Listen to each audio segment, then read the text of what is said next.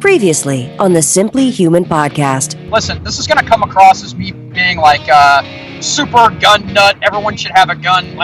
You know full well Yes. I feel like we should go door to door and melt all them down. Anyway. It's episode 158 of the Simply Human podcast with your hosts, Mark and Rick, two human beings being human. Our goal is to help you understand how humans are designed to eat, sleep, move, and enjoy, and how you can start living more like a human today. We have a guest on today's show. Dr. Glenn Livingston is an author and a psychologist. He's a doctor. How about that for a fancy person? Well, and I hope to be in on that interview. A little tiny bit of time travel talk. You just got done recording it. We were supposed to record at 3:30, which is when I leave work, but my boss came in about 1 minute until I was supposed to leave with a major project. And I was like, well, I guess Dr. Glenn Livingston gets the Mark Rogers treatment. So sorry about that. He does something very interesting at the end of the interview when I asked his birthday. He turned around and he guessed my birthday. Did he get it right? He did not even close. It was really embarrassing how often. Yeah, what kind of doctor is that? But I thought it was very. We've never had anyone just turn around and guess our birthdays. I thought that was very nice of him. Yes. To reciprocate. Well, glad it went well. Yeah. Well, so everyone listen 10 minutes from now and hear this awesome interview. Yeah. So we also we recorded a couple weeks ago, and I still haven't released that one, Rick. The one where that's what I was telling you. That's what I was texting you. It's a really good. It's a good show. If you're listening to this, hopefully you listened to that one because that one's going to come out before this one. But the one where we talked about the stealth bomber, we did a Rick's Cop Corner where we had a very good gun talk, which I thought was great. We talked about Mother's Day and we talked about fake characters. So that's episode 157, which will be which has been released. Time Travel Talk. You have a story about mailing. What do you mean? Well, let me tell the whole story here. So I have been this is the bragging montage. I have purchased things on eBay before. Whoa! It's been a purchaser. Well, recently I decided I was going to upgrade my hockey pads, and so I listed my hockey pads on eBay. I ended up connecting with a guy who actually is in this area, so I sold them, and I didn't have to ship them. I delivered them to him in person. We met up in a parking lot, which sounds very shady. I sold my bike, and I met up with a guy in Dallas in a parking lot. Well, so I was like, man, this eBay stuff is really easy. I should get rid of more of my junk this way. So we had the gigantic storm that ripped apart our house, and so that forced us to go through kind of some of our belongings, be like, hey, why don't we have this? Why do we have that? Why do we have this? So we came across a set. I'm not sure if you're familiar. They are World Book encyclopedias. Yeah.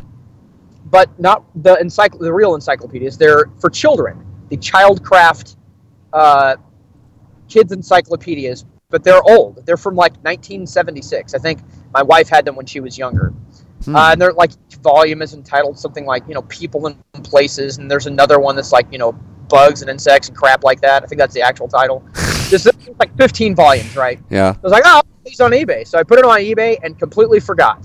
Well, I got one bid for them, and it was 99 cents. So no way. I put them on eBay. I'm like, oh yeah, there's bound to be some sort of like weird hipster that likes old books that might collect these or something. So I was thinking maybe $20. No, you want them for 99 cents. Oh my gosh, what a whip! Well, it was only 99 cents, so I was like, well, I'll mail them off. I'll mail them tomorrow. Well, I'll mail them tomorrow, and I kept forgetting. Well, so I waited like a week, and I get a hold of the guy. I was like, sorry, it's been a crazy week. I'm mailing them off right now. So I look at eBay. Wait, did you have to pay for the shipping, or did he pay for the shipping? No, well, it's part of the story. So he paid for the shipping, which eBay automatically calculated at like $9.74 or something like that. I don't know how they do it. I'm not a packageman. You're not a postman. Packageman. Exactly. So I look on eBay and it's like, oh, hey, your item is sold. Would you like to print a shipping label? It's like, oh, heck yeah, I would. That'd be way easier than standing in line at the post office. Yes. So I put the shipping label. I put it on the box, tape up the box. We're all good. I take it to the post office, and the lady goes, yeah, this is not going to work. And I was like, what do you mean? And she's like, well, this is not nearly enough postage to mail this. And I was like, well, this is what eBay told me to. She's like, yeah, it goes by package weight. So she weighed 15 encyclopedia volumes. And it was like $100 and something. No, it's not quite that bad. But it's like $35 prior to mail. And I was like, I'm sending those priority mail. Yeah. $55, so this guy can get these, 40-year-old encyclopedias that contain a bunch of, outdated information about the Earth is flat and all this stuff. So it's like, hey, what's the cheapest I can send it? And she's like, well, we have a thing called media mail. I was like, what's that? She's like, it's for stuff like books and stuff. So I was like, well, how much is the media mail? So she says, it's $15.17. I was like, you know what? That's fine. So you would be out like what, $5? Well, hang on. So I'm out. Not only has the money that he paid towards shipping went towards that eBay label. So he's paid dollars for the item plus shipping, but that shipping label is worthless. Yeah. So I'm negative $10 already. Right. Well, now with this additional postage, I'm going to be $15 in the hole. So now I'm running like $25 in the hole just to get rid of these encyclopedias that I should have just thrown away. So this gets more ridiculous. So God, in traffic, and this guy's driving like a maniac. So I shoot him in the head. Oh, this is a great plan. So wait, I don't even have my gun. I left it in my desk drawer. Crap. Dang it. I was just at the jail, and I have to put my gun. Oh, note to self: I don't have a gun with me. So it gets funnier and funnier. So I get a message from the guy like a couple days ago, and he says, "Hey, good news! I got the package. Thank you." And he's like, "Bad news! The box was open, and about half of the volumes were missing." You have got to be kidding me. I was like, "What?" So he sends me a picture, and the box has been completely destroyed, like Ace Ventura delivered the package in the very Ace Ventura movie. Yeah. It's destroyed. It's ripped open, and half of the 15 volumes are gone. And I was like, well, kind of don't know what to do here. So I go to the Postal Service's website, USPS, whatever. Good luck. They're really treading on me with all this government. Well, apparently media mail is not insured. Not insured. It's not insured. Of course. So, hey, you know what? At this point, it's not like I sold the guy something worth like $500. He paid 99 cents for it. I mean, yeah. So I'm like, you know what? I'm just going to refund his money, and I'm going to get a refund on the shipping, and then we'll just be done. Well, not only does it not handle the product, like the thing that was in the box is not insured. That's not recoverable. But neither is the shipping. I was like, what? So I can't get a refund on the shipping. So I call the Postal Service. And this is first thing in the morning when I'm in the office. Gosh. What a and they're like, yeah, you're going to to your local post office branch and talk to the postal inspector. I was like, oh, well, I'll figure this out. I've got my badge on. I'll just go down there and, hey, one lawman to another. How about you give me 15, 17 back, pal? Well, postal inspector's not there, and I talked to a guy, and he's like, let me talk to my manager. And I was like, oh, this is going to go well, because anytime someone's like, let me talk to my manager, you know you're about to get blown off, right? Yeah. He comes back. Unless you're my mom. He comes back, and he's like, hey, I got the Dallas area customer service line for you to call. It's like, that's basically what the manager said you can do. I was like, oh, well, thanks. Told the manager I said thanks. Take him away from his coffee. So I called the customer service line, and the lady was really, really nice, and I explained to her. She's like, oh, okay. Well, let me put you on hold, and let me transfer you to customer care. 30 minutes later. She puts me on hold, and I'm on hold for a while. And so while I'm on hold, I put something on Facebook, about the whole ordeal. And I make it, and it's just basically being self-deprecating about how stupid of a businessman I am. Here I'm thinking I'm going to sell these volumes and get some money, and turns out it's cost me $25 so far. It's like I should have just flushed money down the toilet instead of and thrown the things away. Yeah. So I'm on hold for so long. I'm, people are commenting on my Facebook, and I say something like, I should start a GoFundMe to recoup my shipping costs. So I was like, yeah, you know what? Yeah, I'm going to go ahead and do that. So I set up a GoFundMe to pay for my shipping costs. Hold on, I'm looking at it right now.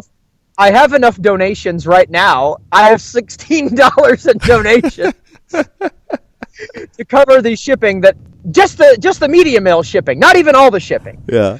And I decided, once I set this up, I was like, oh, that's kind of Bush League. So I decided that, okay, you know what? Instead of the shipping costs, I'll just take all the money that everyone donates, because this is really ridiculous. I'll just donate it to an organization that I appreciate in the Dallas-Fort Worth area. They're called DRC. They help homeless people kind of get back on their feet, not just providing money and food, but like I'm looking at these comments, Rick.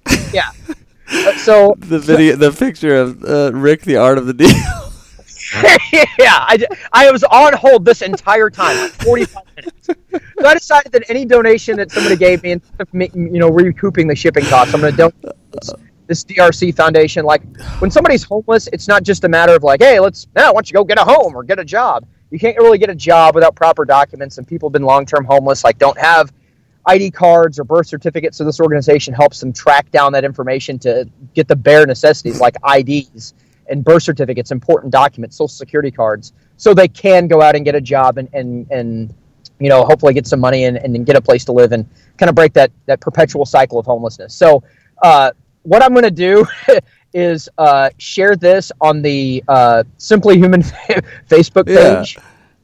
And, if anybody out there wants to donate, this is not going towards me. I've decided that all of it, I'm not even like going to say like, hey, I'll take the 15-17 to repay myself for all this. I'm going to do the whole thing and donate it all to DRC. So take a moment and take a look at what at my ridiculous Facebook story about how I put on the Facebook post when you do it, say this will be explained in episode 158, because we still have a couple to go, so it might be a couple of weeks. Actually, I might just upload them like within a couple of days of each other.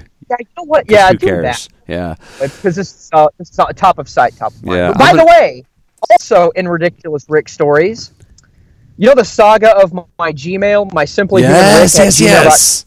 Okay, let me tell that whole story. It's just a minute or two.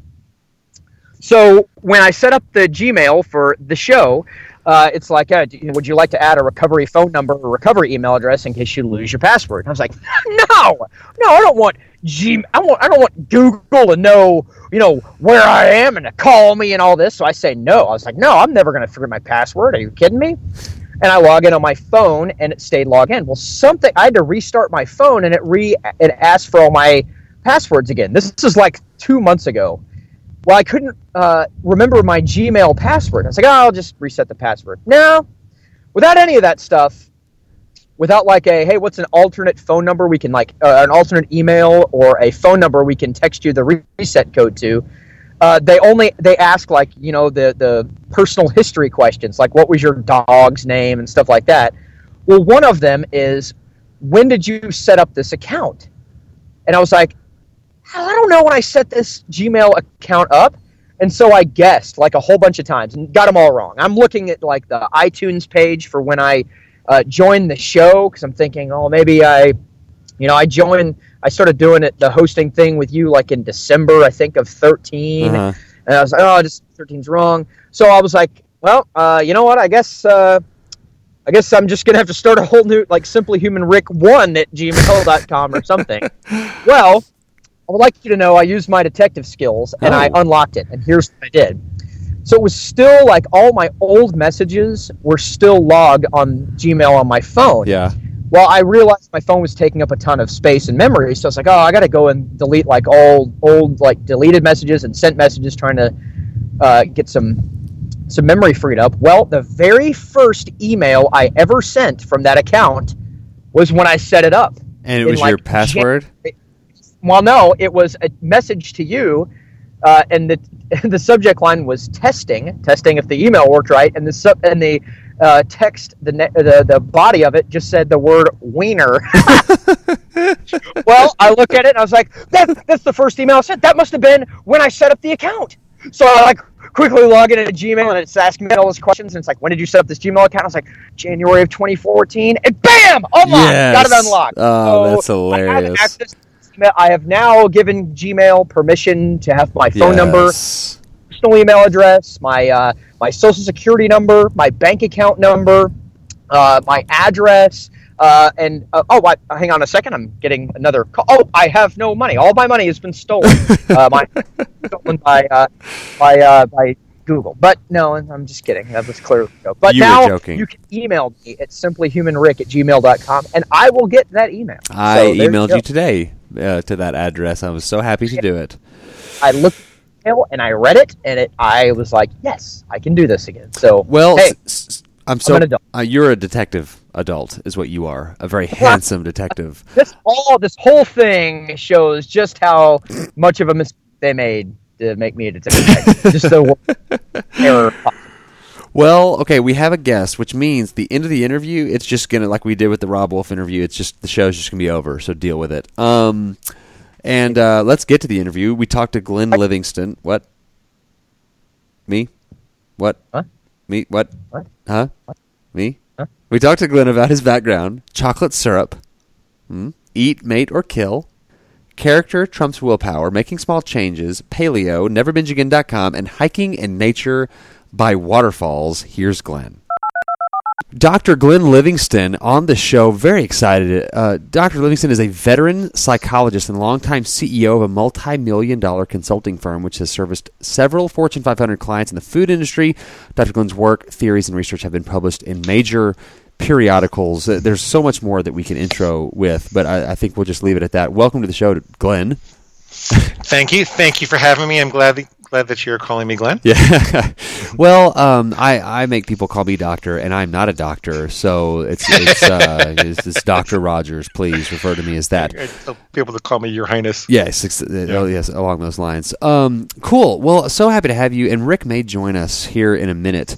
But I think we'll just start off with you sharing your story. It's done some research, and it is quite a fascinating story, and I'm excited to have you tell it to us. Okay. Well, I was a binge eater and what you would call an exercise bulimic these days, although I don't think we had that diagnosis when I was a kid. Right. And what it means is that I really like to eat, but I couldn't stick my finger down the throat to get rid of it, so right. I exercised it off instead. Yeah. And I'm 6'4", I'm fairly muscular, and I discovered early on that if I worked out for a few hours a day, that I could eat 6,000-7,000 calories, no problem as a kid. And the problem is when I got older, I started to have responsibilities, and I was married, and I had patients, and I just couldn't continue to eat like that. I was gaining weight, my triglycerides went through the roof, and the doctors were telling me that I was going to die soon. Literally, because they were the only test I have that shows it was over 800, but I seem to remember it was over 1100, which is more than 10 times what the normal rate should be. Right. Yeah, quite just a tad alarming. Yeah. But more importantly, I had the obsession with the food. Like I would be sitting. I worked with suicidal patients. I worked with people right after an affair, and very serious situations. And it's always been critically important to me to be a good psychologist because I come from a family of 17 of them. Therapists at it. Yeah, and so it really bothered me that I'd be sitting there and thinking about when can I go to the deli and dislodge my jaw and empty the contents of the deli tray into it. Right. And I had to do something about it. So I went the traditional route, and I looked at talking to psychologists and psychiatrists, and I went to Overeaters Anonymous, and I basically followed the route that our culture has us follow, which is the idea that it's not what you're eating, it's what's eating you, and there must be something deeply psychological that's wrong if you can't stop overeating all this stuff. And I just found that it didn't work. I mean, I got some help in some places, and I did a lot of soulful exploration, which was helpful to me psychologically. I'd run a big study which showed that people who had chocolate problems like I did tended to be struggling with loneliness and heartbreak. And, so I went and I talked to my mom about that, and she said, well, as a matter of fact, when you were a toddler, your dad was frightened about going to Vietnam, and he was a captain in the army. He was really overwhelmed. And my dad, your grandfather, was missing, just before that. And honestly, Glenn, I was overwhelmed and depressed that I couldn't really take care of you the way that I should have. So I kept a bottle of chocolate Bosco on the floor, and I would say, Glenn, go get your Bosco. And there was this chocolate syrup. And I would go and suck on a bottle of chocolate syrup. Oh, my gosh. It's it seems kind of genius. Obviously not long term, but just like, hey, leave me alone. Go, here's some chocolate. My mom is not proud of that. You're right. I absolutely adore my mom. Yeah. It actually healed my relationship with my mom to talk about that. Yeah. And it healed me in a lot of other psychological ways. I feel more forgiving of myself, more forgiving of my family. But it didn't stop me from binging, and it didn't stop those similar types of insights didn't stop my patients from binging either. And the reason is that I found that there was this crazy little voice in my head that would say, you know what, Glenn? Chocolate, you're right that your mama and your papa, they didn't love you enough. And until you manage to find the love of your life and fill up that empty hole inside of you, you're just going to have to keep right on binging on chocolate. And it's that voice that was really the cause of the addiction, or at least the mediating factor. It's kind of like the valve on a pipe, and it doesn't matter so much what's in the pipe. If you know where the valve is and you can close the valve, then you don't have to let stuff come out the other side. You don't have to engage in the behavior. Right. And I started looking at there's some alternative addiction literature by a guy named Jack Trimpey. He wrote a book called Rational Recovery. How do you spell that last name? I always forget. TRIMP. I forget if it has an E or a what. Okay. I know there's a Y, but I don't know if there's an either or not. He's at rational.org. That's where you can find him. Perfect. Rational. And I read his primary book, which was called Rational Recovery. That was the name of the book. And the essence of what he was saying, he works mostly with the black and white addictions, and this didn't work 100% for food because when you say black and white addiction, are you talking about like alcohol, cigarettes, things like that? Yeah, the things that you can do without entirely. With food, you got to take the lion out of the cage and walk it around the block a few times a day.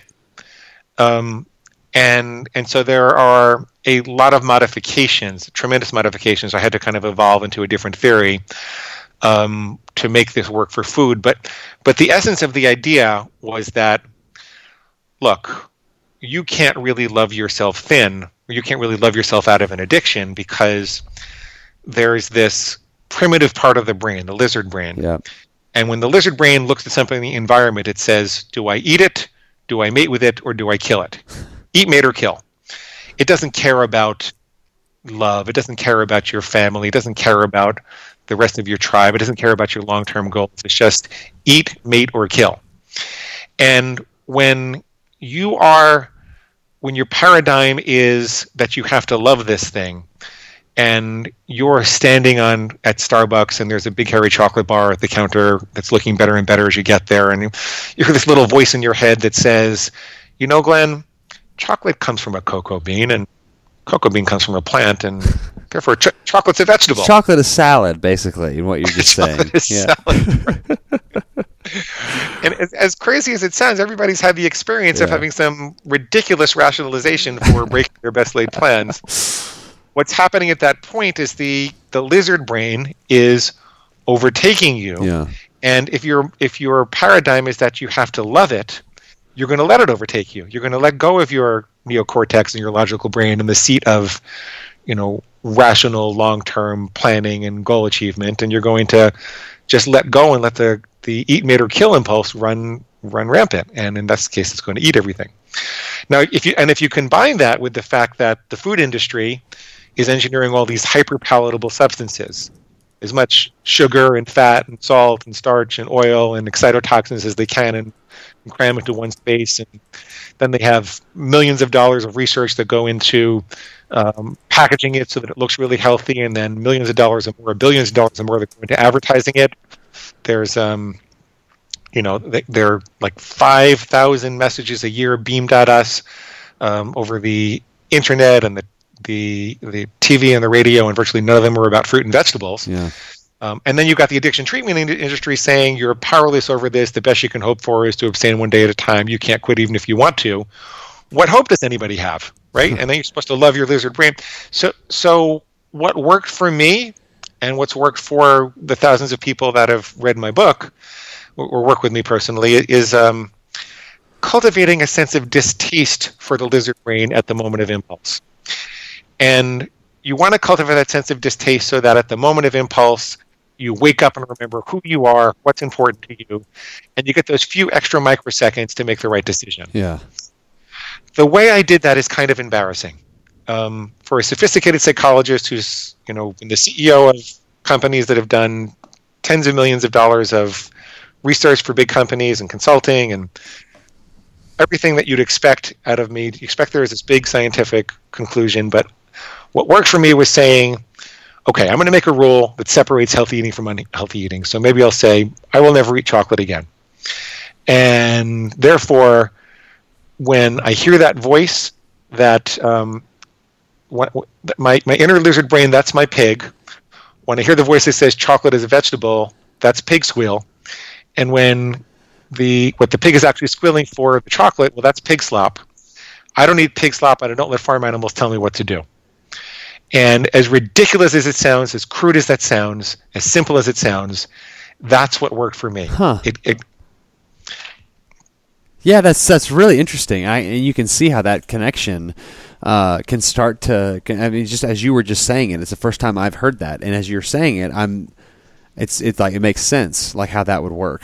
So is that something like does everyone kind of come up with their own little rationale, sort of anti-rationale like that, or is that kind of like what you tell everybody? The pig and the slop thing. Well, I take a lot of heat for calling it a pig because people don't want to have a pig inside of them. Yeah, right, yeah. And so, it works just as well if you come up with your own name for it. A lot of women call it their inner bitch. Right. Some people call it their inner slacker. Some people call it their junkyard dog or their food demon or something like that. And you can use your own metaphor, but the bottom line is what you don't want to do is think of it as a cutesy pet because you don't want to be tempted to love it. You want to have a sense of distaste for it. Right. Yeah, that makes sense. Like I was trying to think, like, a squirrel probably wouldn't be a good one because squirrels are so cute, and maybe like a sea leopard or something, or a wild boar. Right. Yeah. Oh man! By the way, just so people know, this is just a mental construct. Right. I don't think you have a real pig inside of you, and pigs in the real world are great. Yeah. They really are. They're desperately in need of our help. They're being tortured. They're very sweet animals. Yes. That pig inside of me is a creature. Yeah. Right. And God, there's so much to unpack here. I don't want to cut you off. So how did you get to like kind of where you are now? Sort of kind of finish up that story, and then I've got about 4,000 questions. Okay, well, I'm looking forward to your 4,000 questions. I always learn from them. So I had a newfound sense of power when I did this. Now, I won't tell you that it was perfect. I did fall down a number of times, but as I practiced refining the rules, I realized that you can't just give up everything in life, that you had to be able to do some things conditionally. So, for example, maybe there were some people who would only eat chocolate at a social event, or some people who would only eat it on the weekends. And I realized that there was a lot of creativity and art that went into setting up the rules. But the rules had to be defined in such a way that they were 100% objective, so that 10 people following you around all day would agree whether you followed it or not. Right. So there was that. There was experimenting with the rules, realizing that you had to add things as well as take them away. So came up with a category called always rules. Like I'll always eat 5 servings of fruit and vegetables a day, or I'll always drink 2 glasses of water, before I get up in the morning. And did a lot of experimenting, first for myself and then for my clients, with how you actually create a food rule. I realized that it was better to focus on the single worst trigger food behavior to start with, so you would reclaim your sense of power and see how the game was played rather than trying to lose weight really quickly. Yeah. I believe that trying to lose weight really quickly is one of the reasons that binges exist in the first place. Yeah. And, I took off the weight. I kept it off. More importantly, I lost the obsession with food. I wasn't constantly thinking about it. I realized that the cause of the obsession is the lack of clarity about what constitutes healthy food and what constitutes binge food, what constitutes healthy eating behavior, what constitutes binge eating behavior. And I realized that if you were willing to put in the time and effort to really clearly define that for yourself, then it wasn't possible for the pig to torture you with all these obsessive thoughts about food. And so the obsession went away, and I felt like I had all this mental energy again to accomplish other things and put into relationships and being present. Yeah, so that's the rest of my story. Cool. Well, it almost seems like you talk about the lizard brain and the basal ganglia as part of that. You know, it's the kind of what controls your blinking and your heartbeat and breathing and all that. And it seems like as we are more technically advanced, and like I feel like we know more than we've ever known, but there's some sense of us that is like almost reverting back, or maybe we never reverted away from it. It's like everything is now. As far as like credit cards, you get it now, and then you get, you know, these like lose 10 pounds in 10 days, and you've got, you know, everybody. It's really, really hard to kind of override that that lizard brain to think long term. Talk about that. Do you see that? Like, why is that why we're so now? Is because we've got that eat, mate, kill mentality wired deep within us? Well, it's because we've got that eat, mate, kill mentality, but it's also because the market naturally evolves in a capitalist democratic system to bigger, faster, cheaper, more pleasurable. Yeah. That's one of the prices that we pay for having a democratic capitalist system. And I agree with Winston Churchill, who said that capitalism is the worst form of government except for all the others. Right. So I'm not arguing against it. I'm not a communist, but I think you need to understand that this is the natural outcome. Yeah. And there's a solution, though. And the solution is to understand that character trumps willpower. See, willpower is a fatigable muscle. Yeah. That's scientifically proven. There's a great book by William Baumeister called The Willpower Instinct, and what it essentially shows is there are only so many good decisions we can make in a day, because making good decisions requires physical energy. It actually requires glucose. It's harder to do when you're tired than you're awake. Everybody knows this by common sense. And that's why you can start out the day with the best laid dietary plans, and then so many people blow it just before they go to sleep at night. Willpower takes physical energy, but character doesn't. So if you ask yourself, how much willpower did it take not to steal the waitress's tip from the diner's table when nobody was looking? None, right? Right. Unless you're like a psychopath or something, yeah. Unless you're a psychopath. But the reason it doesn't take willpower is because somewhere along the line you decided as a matter of character that that's not something you do. Yeah. So a lot of people will tell me, well, I couldn't be someone who never ate chocolate again. And I say, I couldn't never eat chocolate again. And I say, well, that might be true, but could you be the kind of person who didn't eat chocolate? And there's a little shift in their thinking. And they realize that, yes, they can make decisions to be the kind of person that doesn't do this or doesn't do that. And a lot of Jewish women I talk to will tell me that they made a decision to be kosher, and they used to love shellfish, and they decided they would never have shellfish again. And it hasn't bothered them at all. Yeah. It was a decision they made as a matter of character based on their values and what was important to them. And they didn't require willpower to do it. And so character trumps willpower. Ask yourself, what kind of person do I want to become, and how do I define that person? Yeah.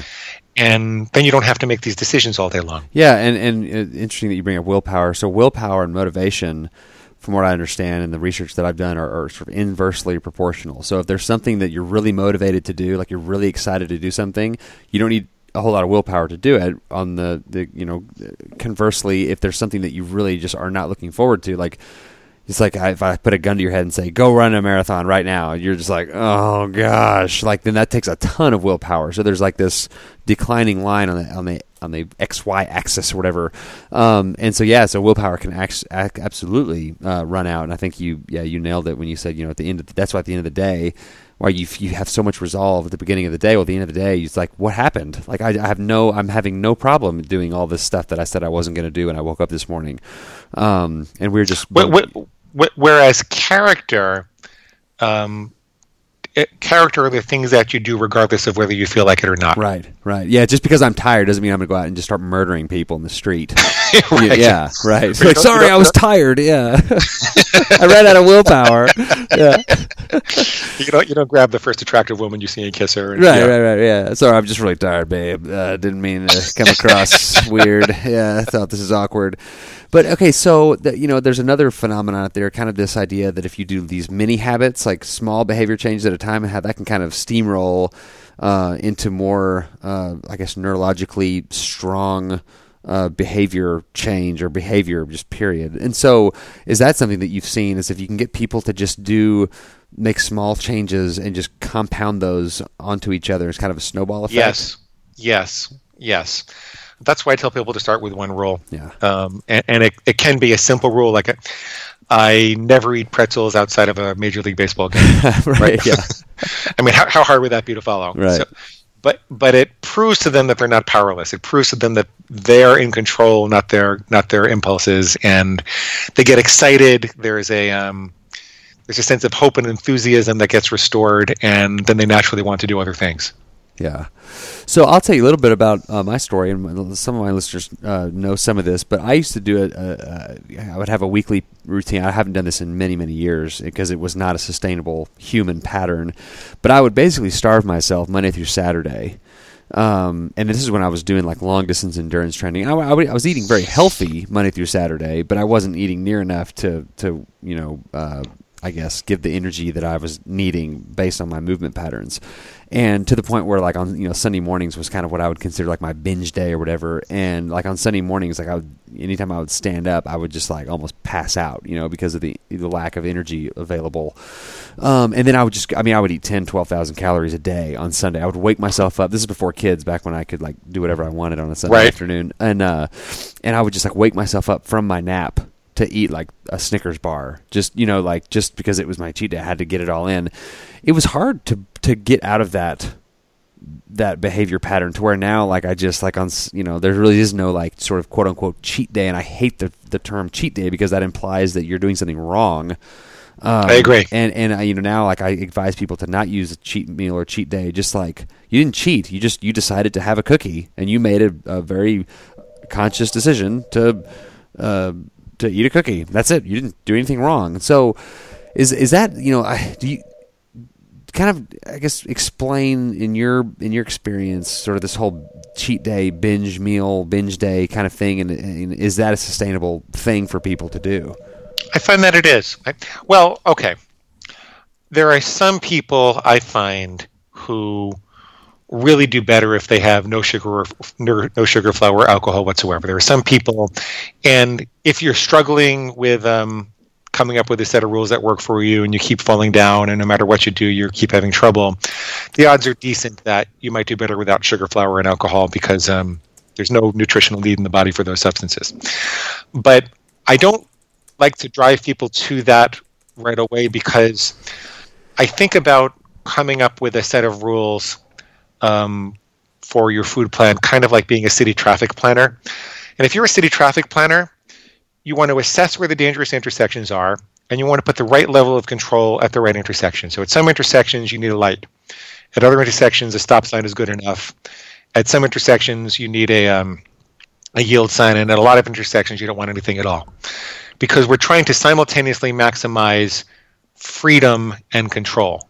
We want freedom and safety. We want to make sure you're safe to accomplish your health and fitness goals, but at the same time, we want to maximize your freedom. So what typically happens is that people will have their everyday way of eating, but then there are holidays and family reunions and restaurants and travel and all types of other exceptions. And I ask people to really think through what those exceptions might be, and if they want to eat somewhat differently during those exceptions than they do normally. And for some people, those exceptions are weekends. Some people say, well, one day a week, I'm never going to have chocolate during the week, but on the weekends I want to go to town if I want to. And that works for some people. Yeah.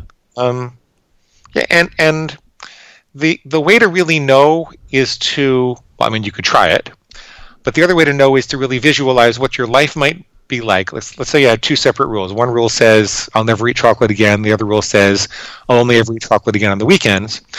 And portray yourself about a year from now, assuming you followed those rules perfectly. And what do you see? Is your weight different? Is your health different? Are you feeling mentally freer? Do you have more energy in one situation than the other? Really take the time to visualize what your life is going to be like in a year in one scenario versus the next. And unconsciously, the reason this works is unconsciously I find people really know whether they're the kind of person who could eat chocolate on the weekends or not.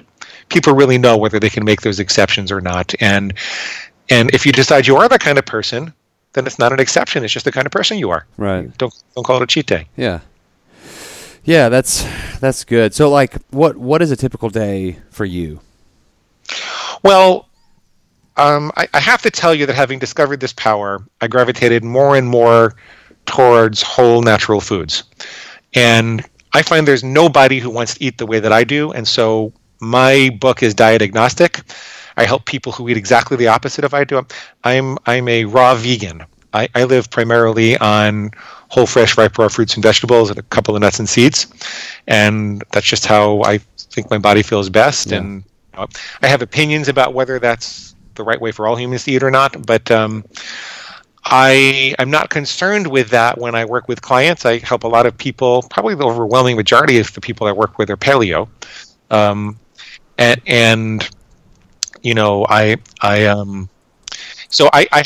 What's important to me is that I help people to get control over their inner pig and eat the way that they want to so they can accomplish what they want. And then they can figure out what diet is really best for them over time.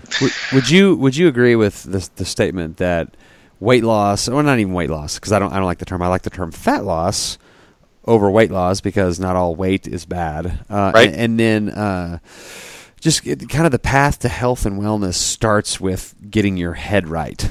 It doesn't matter what behaviors you're doing. If your head isn't in the right place, you're not going to succeed. Do you agree with that? Yes and no. It depends what you mean by it. I agree that you need to reverse the attitude of powerlessness and any notion that you can't control yourself. You need to reverse that, and those are notions that are in your head. What I'm concerned about are people who might take that statement to mean that you've got to be emotionally stable before you eat well, that you've got to solve the... Yeah, well, so then you get people that are like, well, I'm eating bad because I still haven't gone to the counselor enough to fix all my mental problems, so I'm just going to continue eating a birthday cake every 3 meals a day. Yeah. Right. Yeah. And the opposite is true. If you fix your eating problems, any therapist will tell you that your emotions will come to the surface so you can deal with them. Right. So you really want to fix the eating problem first, fix the behavior first, and then the emotions follow. Well, and it's like the fake it till you make it phenomenon that you hear marriage counselors will say if you believe that you're falling out of love with your spouse, the first thing that they'll tell you to do if you want to continue the relationship is to just start acting like you did when you did feel like you loved that person, and then the feeling will follow. I think there's a little bit of truth. I think there's a lot of truth in that, and I think it applies here as well. I used to be one of the marital counselors who said those kind of things, so I agree with you. Really? Yes. In my 30s, I mostly did couples and family counseling. Yeah, my wife and I have done a little bit of that, and so that's one of those deals where you're like, that doesn't sound like that would work, and then you do it, and sure enough, it works. Your brain will start to reinforce those pathways, and before you know it, that's all a feeling is just sort of like a reinforced behavior in your brain. But okay, so I told you 30 minutes was going to go by too fast. Tell us about where people can find you on the web, on your internet, your website, on your internet. He has his own internet. It's my internet. I own it. He has his own internet. It's a separate internet. Yeah. He and Al Gore are the ones who came up with it. But where can people find you on the internet, and tell about your book and all that good stuff? Okay. So the first thing I want to give you is a free copy of the book. Hey, sweet. Yep. You can get it for the Kindle or the Nook or the PDF if you go to neverbingeagain.com, click the big red button, and sign up for the list. The other thing you're going to get when you do that is a set of food plan starter templates, and I went to great trouble to create starter sets of rules that you can customize for yourself, and it is important you customize them for yourself. But there's one for paleo, there's one for vegetarian, there's one for vegans, there's one for macrobiotics, there's one for calorie counters. It really doesn't matter what plan you're on, you should be able to find one that gets you started. And most importantly, I just signed up. Oh, great. Most importantly, we've been talking primarily in theory about how this works, but I recorded a whole set of coaching sessions, which I'll distribute to you also, full-length sessions where you can hear me taking people through all of their scary reactions to this philosophy. And the reason you want to listen to that in particular is because it sounds kind of harsh when we're just sitting here talking about it, but I'm really a compassionate guy, and you'll be able to tell it's a very compassionate philosophy when you actually listen to those sessions. So Never Binge Again, click the big red button to sign up. Yeah, and I just did it. It was super easy, and then it came to my inbox on my email, and I clicked to confirm, and then here it is. It's all there. So that was super easy. It's a really cool looking website as well. So golly, we are at 30 minutes. I can't believe it. These always go way too fast. Okay, so I really appreciate your time. We really do. I feel like maybe sometime in the fall, have you back on and talk more about this stuff, and then catch up and see what else you got going on. Because I have to answer the 39,994 other questions. I know. I didn't even get to I'm five in to my huge list. There is one thing that we do, and with all our guests. And normally Rick is on here with me. I'll try to do it without him. We try to guess birthdays. And we've actually gotten one time. So I'm going to get two guesses. Does this include the year? No, just the month and the date. I'm going to guess April 3rd. No. I'm going to guess. No, August 26th. Oh, August 26th, my second guess. August 26th, that's my... I'm sorry. No, I forgot you said you got... No, it's okay. So, yeah, I actually have a good friend whose birthday let me guess yours. is August 26th. So, how about that? And then one last thing, one final question we ask everybody that's ever been on the show is, what is one thing you enjoy about life or something you do to make life more enjoyable? Oh, that would be hiking in nature by waterfalls. There's nothing I like better than walking by a waterfall. Hiking in nature by waterfalls. That is very specific. I love how specific that is. On my brain. Right. Awesome, man. Well, I can't wait to read your stuff and to learn more about this and share it with those around me. So, Glenn, I really appreciate your time, and we'll talk to you soon. I just ask you one question. Yeah. Is your birthday February 7th? It's not. Okay. That's a good guess. No, November 12th? Nope, that's it, and those are your two guesses. We've never had anyone guess our birthdays. How about that? Rick's birthday is actually leap year. It's leap day. It's February 29th. Oh no! And mine is June 26th, so mine is coming up. So okay, cool. I love birthdays. Okay, well, happy birthday soon. All right, man. We'll talk to you soon. Thanks so much.